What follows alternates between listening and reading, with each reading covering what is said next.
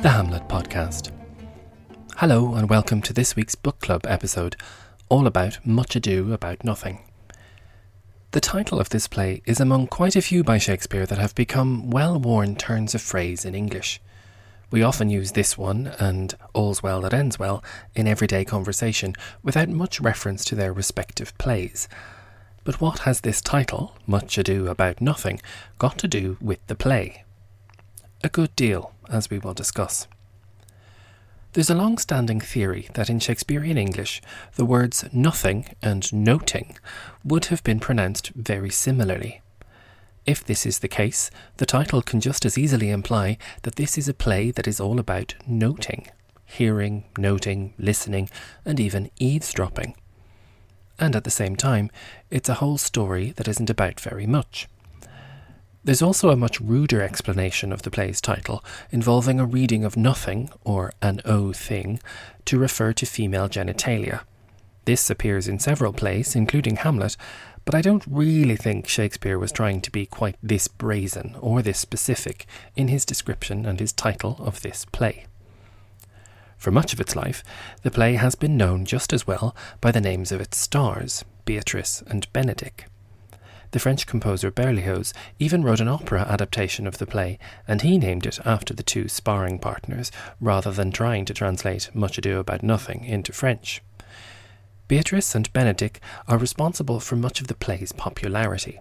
They are among the wittiest characters in Shakespeare, but also the most vulnerable and relatable. The play is set entirely in Messina, in the aftermath of a war of some sort, when Don Pedro of Aragon and his men arrive and plan to stay with the local gentleman Leonato. Since this is a comedy, there will need to be some lovers. Conveniently, Leonato has a daughter, Hero, and Don Pedro has a young soldier in his company called Claudio, who will, naturally, fall in love with Hero.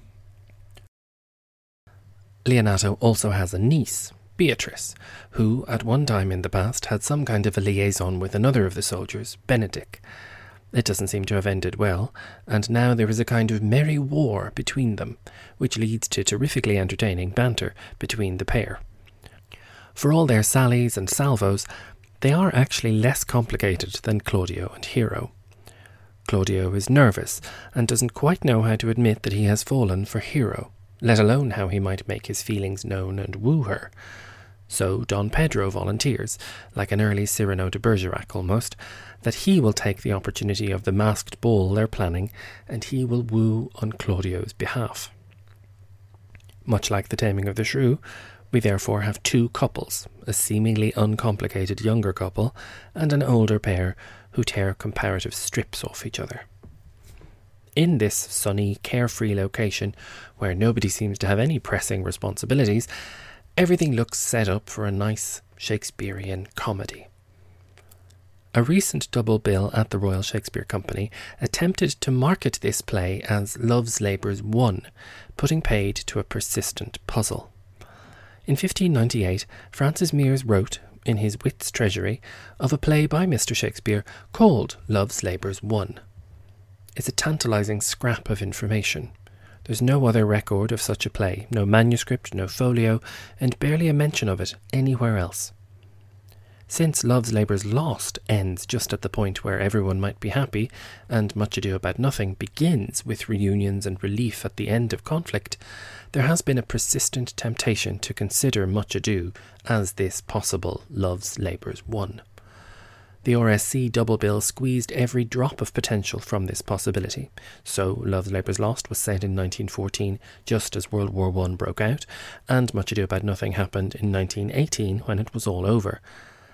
But the plays remain pretty much absolutely unconnected. And Much Ado is, for my money, a stronger play, because it has rather more of a plot than its predecessor. While both plays share the fizz and crackle of romantic possibility, in the older play, really it's just a question of when the four couples will declare their love for each other. That's kind of the whole story. In Much Ado, Shakespeare adds a villain to ensure that there actually is a plot. This villain is Don John, the bastard brother of Don Pedro, and about as different from his charming brother as he could possibly be. Don John doesn't have a great deal to say in the story. He announces that he is a man of few words, but he is essential. Amid all of the merriment, he determines that the only way he's going to get through all this insufferable jollity is to mess with people. His first attack is at the masked ball. It's a little peculiar that Don Pedro should try to woo Hero on Claudio's behalf, rather than, say, finding a way for the two young people to have a conversation. The play is infinitely more concerned with the relationships between the various men than with the young woman's point of view. Indeed, poor Hero is almost maddeningly underwritten. In the spotlight, we have Don Pedro's friendly relationship with Leonato, the two senior gentlemen, and the arrangement made for Claudio to marry Leonato's daughter. We have the relationship between Don Pedro and his soldier Claudio, the older man stepping in to help out and broker this marriage for this excellent young soldier. And then Don John steps in. He finds Claudio at the masked ball, presumably while Don Pedro is wooing Hero, and Don John pretends to think that Claudio is Benedick, proceeding to tell him that Don Pedro is wooing Hero for himself. Claudio now throws a huge strop, and it takes Beatrice at her most charming to bring him back and set things right when everything is happily arranged. In the meantime, Beatrice has likewise pretended not to know Benedick and given him a very funny dressing down. The party and the play might end here, with a wedding now arranged, but Leonato insists that Claudio and Hero must wait a few nights before they can be married. Since there's now time to kill, a plot develops. The men will contrive to make Benedick think that Beatrice is in love with him, while the ladies pull a similar prank on Beatrice. Their sparring is such that we all know that eventually they should end up together, because they are seemingly perfect for each other. We're set up for a good deal of noting. The scenes of these two defiantly anti-romantic, cynical singletons overhearing these tales of love about themselves are endlessly charming. If everyone wasn't quite so carried away with the romance of it all, someone might actually have asked why on earth Don John poured such poison into Claudio's ear at the dance, and indeed why Claudio believed it. But this doesn't seem to be a concern. Don John is fuming at his foiled plans, but his henchmen, Conrad and Borachio, cook up another wicked plan to cheer him up. This trio of charmers make a plan whereby Borachio will appear at a window with his girlfriend, Margaret, and make it seem like Margaret is Hero. Nobody really has done anything wrong. There's no particular motivation for revenge or anything. All of this is just done for the sheer spite and hell of it. As Beatrice and Benedick are being gulled into love, Claudio and Don Pedro are both seduced into believing that Hero is completely unfaithful. All from something they overhear outside someone's window late at night. Shakespeare doesn't even put this on the stage. Again, while all of this is developing, nobody seems to have the common sense to talk about things, so much as taking everything as read and assuming the very worst at all points when they overhear or note something. Things are allowed to proceed as far as the wedding, and at it Claudio really loses the run of himself. He attacks Hero quite savagely, tearing the place apart with one of the sourest, angriest speeches in all of Shakespeare. He joins the ranks of Troilus, Hamlet, and many other angry young men who rant and rail about the inconstancy of women, and like all of his comrades in this, he will be proved entirely wrong by the end of the play. At this point, the wedding is obviously abandoned, and with just a few people left surrounding the wronged Hero, our attention turns to Friar Francis, a considerably more effective cleric than his compatriot Friar Lawrence in Romeo and Juliet. This friar has rather better advice. Rather like Portia in The Merchant of Venice, he suggests at this key moment in Act 4 that everyone take a small pause and listen for a moment. He has an idea. They'll hide Hero away and tell everyone she's dead, in the hope that this dramatic device will shame whoever has wronged her and that her good name can be restored. After the passion of this wretched wedding, Benedick and Beatrice find themselves alone in the chapel, and find themselves reluctantly admitting their love for each other. One of the play's biggest surprises is Beatrice's answer when her beau asks her to name anything she'd like him to do for her. Her response, dead serious in the moment: kill Claudio. Beatrice's frustration at not being a man, and therefore somehow incapable of challenging Claudio in his outrageous wrongness, is passionately described. "Oh, that I were a man," she cries. "I would eat his heart in the marketplace." She manages to convince Benedick to challenge Claudio, and he agrees to keep the secret that Hero isn't actually dead. All of this messy behaviour has been dragging the mood of this Italian comedy towards potential tragedy, but there's one further group of characters to appear: the Watch. Since it got rather darker at night back then, watchmen were employed to keep an eye on the streets, but given how ineffective they tend to be in Shakespeare's plays and elsewhere, we can imagine that perhaps they weren't always the brightest sparks. In this play, they are deliberately hopeless, led by Dogberry, one of the most gloriously inarticulate characters in all of Shakespeare. I think the Watchmen are so dim-witted precisely because it's all the funnier that it's them that uncover the wicked plots. They overhear Don John's thugs laughing about their scheme to shame Hero, and they arrest them and bring the story to Leonato. All is revealed, Claudio is thoroughly chastened, and all might be forgiven if only Hero wasn't dead. Conveniently enough, Leonato's brother, Antonio, suggests that he too has a daughter, very similar to Hero, nudge nudge, wink wink. They insist that if Claudio is prepared to marry her sight unseen, all can be forgiven. When you start pulling at the threads of the story, they do seem rather suspicious, but the plan is agreed.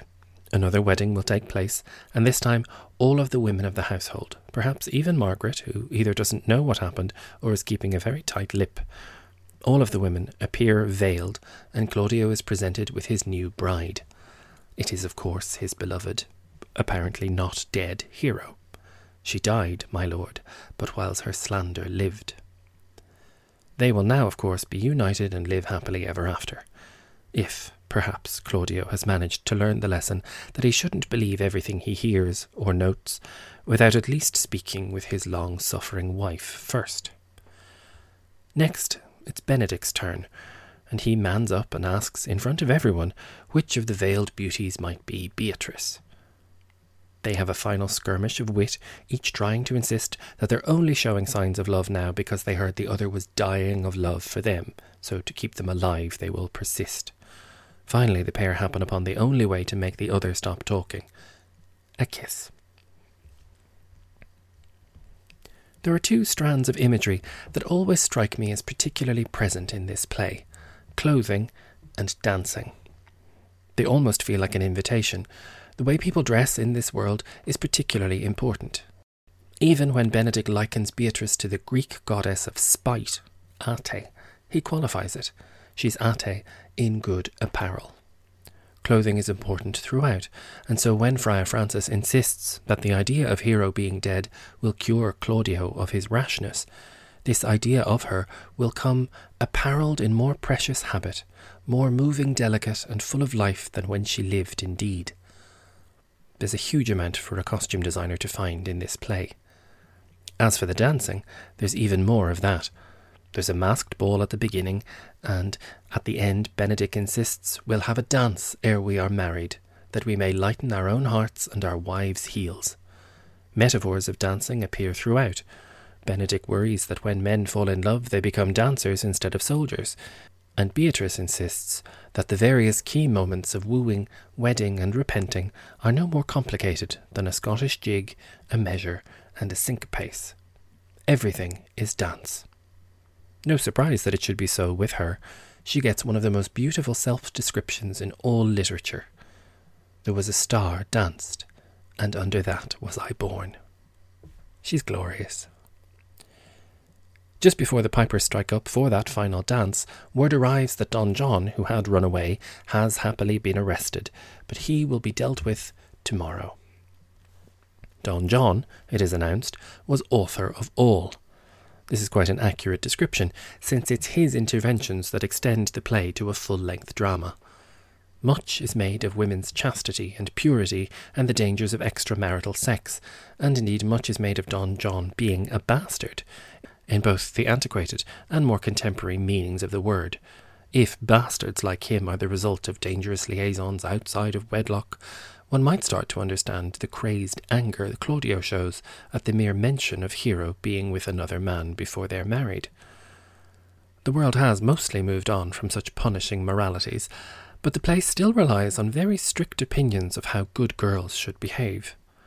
All of this noting, listening, hearing, overhearing, mishearing, and of course whispering of gossip, rumour and lies, for good or for ill, are all woven into a very variegated tapestry.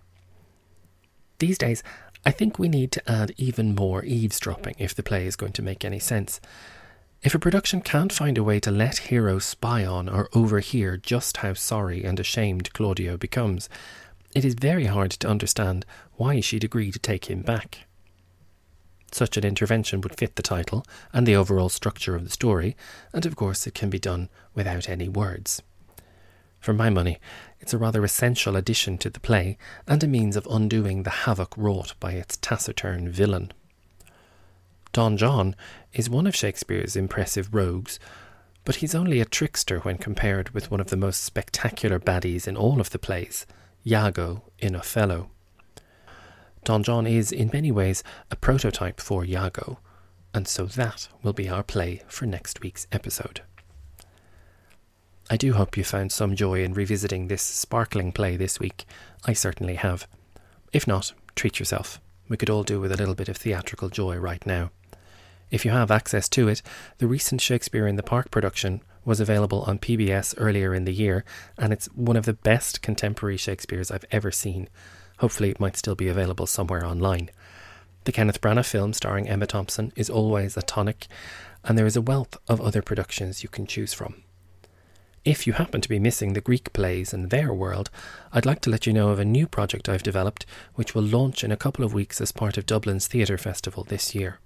It's all about Aeschylus's play The Persians, and you can find more information about that at persiansthepodcast.com. I hope you'll check it out, and in the meantime, stay safe, stay healthy, wash your hands, wear your mask, and I'll speak to you next time.